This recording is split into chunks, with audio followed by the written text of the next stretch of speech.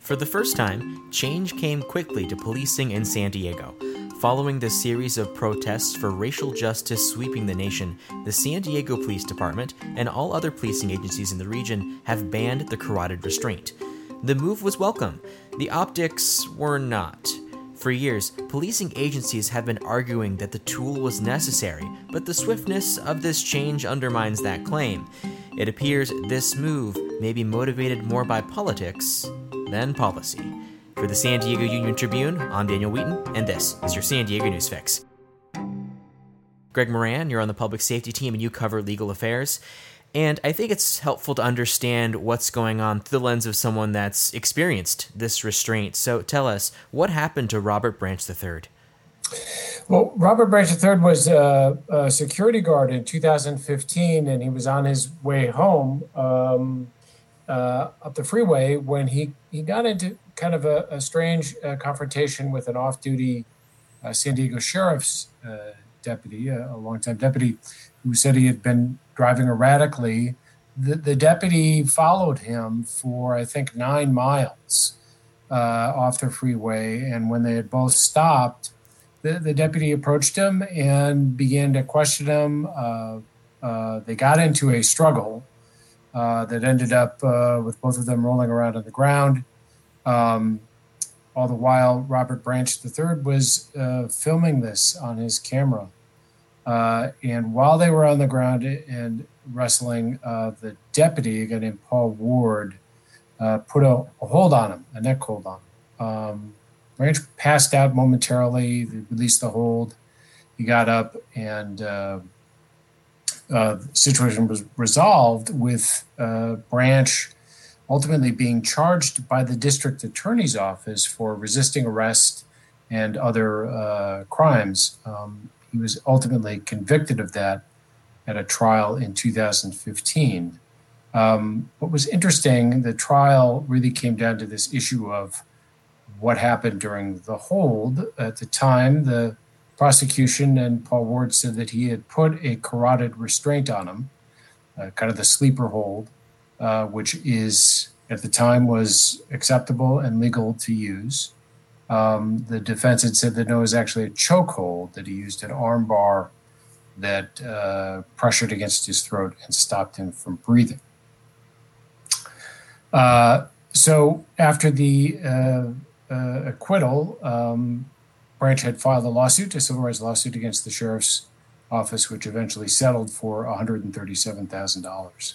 But it was one of a number of kind of notorious incidents in the county, both the city and the county agencies, where the use of this hold really came under scrutiny by both sides. Mm-hmm.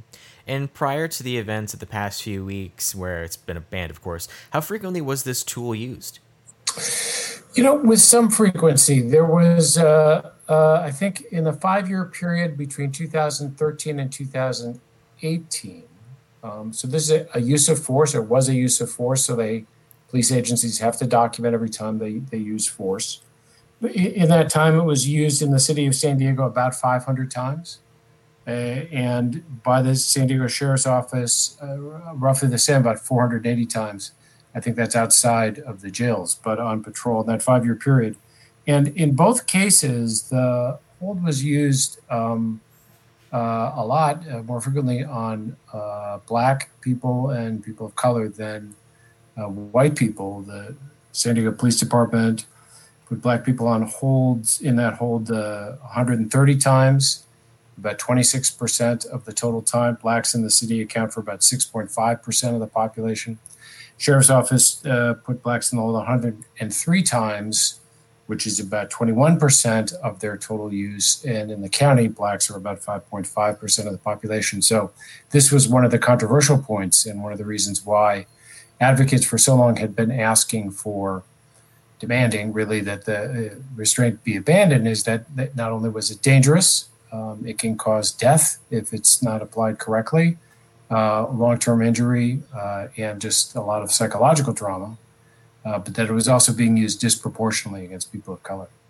Mm-hmm. Yeah, it certainly wraps up kind of the events of the past several weeks in a nutshell. Of what happened to Robert Branch is indicative of this kind of way of using this tool that now they say it wasn't necessary. Yeah, that's what happened earlier this month as the protests in the street began to kind of gain a lot of momentum, and there was this explosion in the conversation about policing, police approaches, police tactics, and so forth, and calls to defund the police. Everything we've been writing about in the paper. And it was just interesting to me that after, people have been advocating and asking and really demanding that the departments abandon this tactic for several years at least. And it really goes back longer than that, but really a concerted effort over the last 3 or 4 years in the city of San Diego.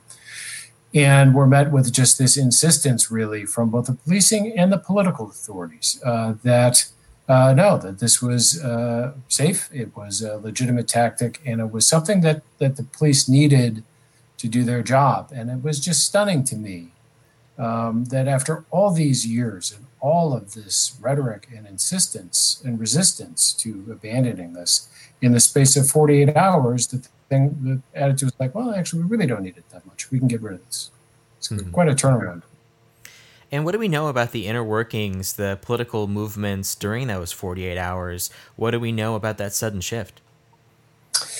I don't know what drove it. I mean, I know that in the story that we wrote, and you talked to a lot of the advocates, they've been having many discussions over the years with the Racial Justice Coalition and other advocacy groups, discussions with the local police and politicians about this, and they had no notice, they had no heads up that they were that this was going to happen.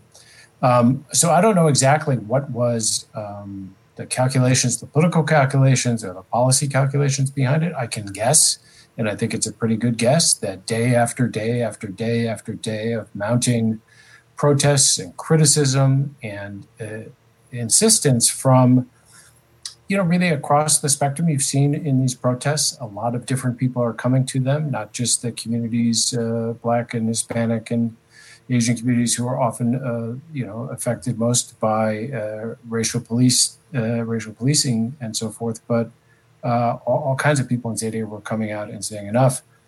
I think the main political calculation was we have to do something. We have to look like we're responding. We have to look like that we hear them, and I think that this tactic or this technique suddenly became disposable. Mm-hmm. Yeah, certainly. How everything kind of happened in San Diego, we could be having an entirely different conversation if things got more intense following the protest turn riot in La Mesa. But you notice from the sheriff, from the police, kind of day 3 and 4 of these protests, the conversation really shifted, and you could see them tweeting saying that this is a peaceful protest, everything's peaceful. It seems like this was kind of a PR strategy to kind of calm people down and show that they were listening, even if just, sending out tweets. Yeah, and that's clearly a couple of the people I interviewed for the story who have been very involved in this effort to convince the police in San Diego to abandon the carotid restraint. Frankly, said that, and they just said, "Look, this was they thought that they had been having an effect, that they're constantly raising this at meetings and review boards and so forth, was beginning to move the discussion, but." As recently as a couple of years ago, the police department, wrote a 23-page memo saying why they were going to continue to use it and essentially defending its use. So their thought was, look, I think that they're happy that it's no longer part of the use of force, tools or continuum or whatever, but they're also not dumb, and I think they recognized that this was. The only thing that really had changed, that this was political, that politically motivated more than a thoughtful policy decision that kind of took in a lot of different factors. And I think the reason they think that is because a month ago, there weren't people in the streets and the carotid restraint was a legitimate tactic. And the only thing that changed a month, maybe 6 weeks ago to now, is there are people in the streets talking about changing the police. So draw your own conclusions. But I mean, I clearly think that there was a sense, and it is responsive. That they wanted to show that they heard and understood what the concerns were. But at the same time, not really significantly reform the police department. This looks like a big reform. A lot of advocates, criminal justice reform advocates I spoke to were like, yeah, it's good, but it took way too long. And the speed at which they abandoned it in some ways is an indication of how not particularly useful it was, that this was something they thought they could get rid of pretty quickly. If it was a really, really vital, if the call had been get rid of police guns, I don't think you'd see them, give up their guns in the space of 48 hours. So, I think there is a recognition that this is a good step forward, but it took thousands of people in the streets consistently day after day after day to kind of move the needle. Mm-hmm. Yeah, we're in a societal level negotiation with the way that policing works, and this is just kind of the first concession from the ways that things have been for about the first last 20 years. So what are you hearing from advocates? What do you think is the next thing that they're going to push for? Because there's a number of ways of changing how we're policing. So it's curious what people in San Diego are arguing for. Yeah, I asked that a little bit of Darwin Fishman and Yusuf Miller of the Racial Justice Coalition, who were very involved in this. And they had a couple of interesting answers. But first, I think it's also important to point out, the way that this went down is that the sheriff's department, the sheriff, Bill Gore, when the city and the mayor and the police chief in the city said we're going to abandon it, the next day the sheriff came out and said we're not. And then only the day after that did he kind of say, yes, okay, we're not going to do it anymore. So there was still this large institutional reluctance to go that way, to get rid of this. So what's next? That's a good question. And part of their answer is there's not one thing that's next. They see this, and I think many reform advocates see this as kind of like a whole suite or a whole collection, a constellation of issues and problems with policing that they think have to be addressed. But in terms of, use of force specifically, I think there are, and I don't, we did talk about this a little bit, but I think there are concerns about the use of canines, about dogs, how those are used, when they're used, who they're used on, and, how they are deployed, not just who and when, but what the command is and how long the dogs are allowed to latch on to somebody. I think that's something that, if you're talking about, changing use of force, that's something that people probably are going to want police departments to take a closer look at. So I think that's maybe something that's coming up. Yeah, and also one big development was the creation of the new Office on Race and Equity. Has anyone mentioned that as a place where these discussions can continue? Not specifically, Daniel. I think because it's such a new idea, and it's such a and nobody knows kind of even where the office is, like physically, or who's going to be there, and kind of what the mandate is. And I think all that will have to come out, and you have to remember that will really only apply to the city of San Diego, not to the county at large or any other departments. But it's, I think people are happy to see it and anxious to see what it will do. And it is part of this growing call for broader and kind of more inclusive oversight of police and policing authorities, not just consigning it to a citizens review board, not that that's bad, or the internal reviews of departments and agencies, but broadening this out into, and not just into police tactics, but the other issues of race and ethnicity that are part of the city, and that oftentimes in the inequalities and disparities in those issues in housing and education and healthcare and all these things feed into the policing, the relationship between police and neighborhoods. So I think I think it's probably a welcome development, but people are still waiting to see kind of how that goes. It took a long time to get the carotid restraint off the table. So we'll see what happens with the new office.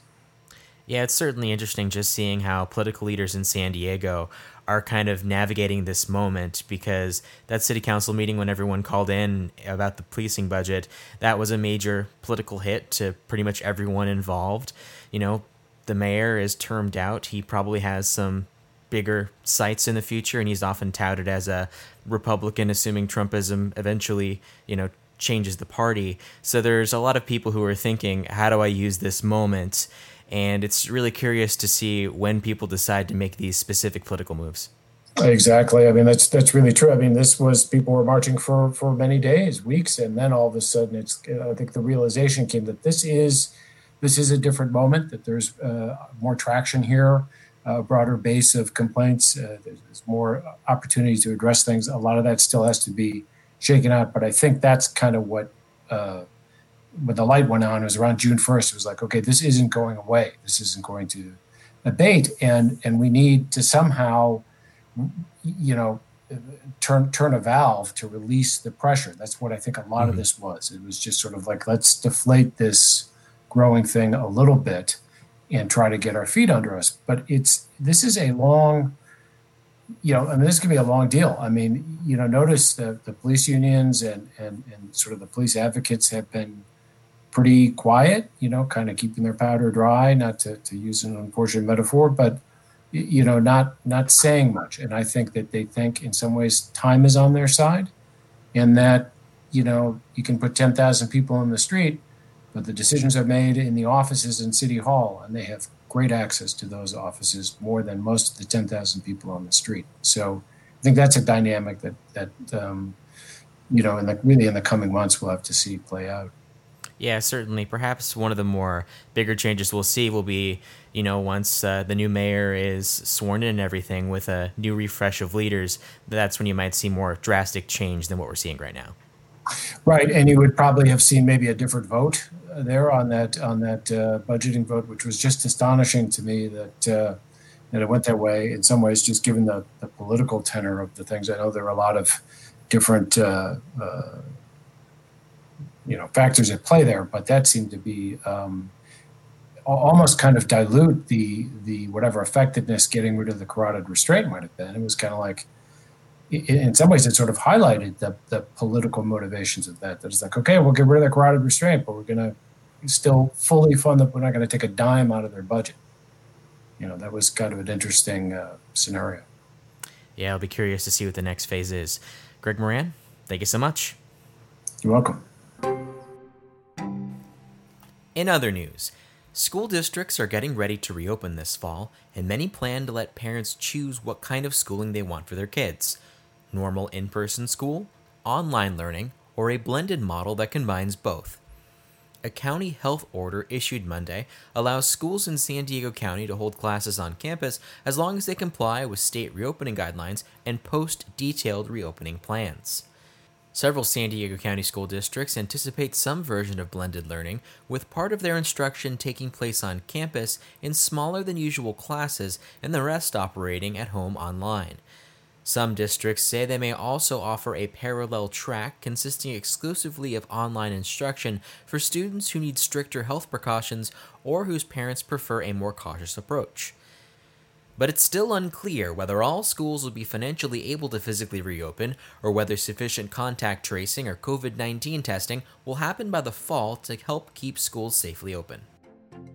Thank you for listening to the San Diego News Fix. This podcast is made possible by subscribers to the San Diego Union Tribune. As we live through this momentous time in history, the truth and facts matter.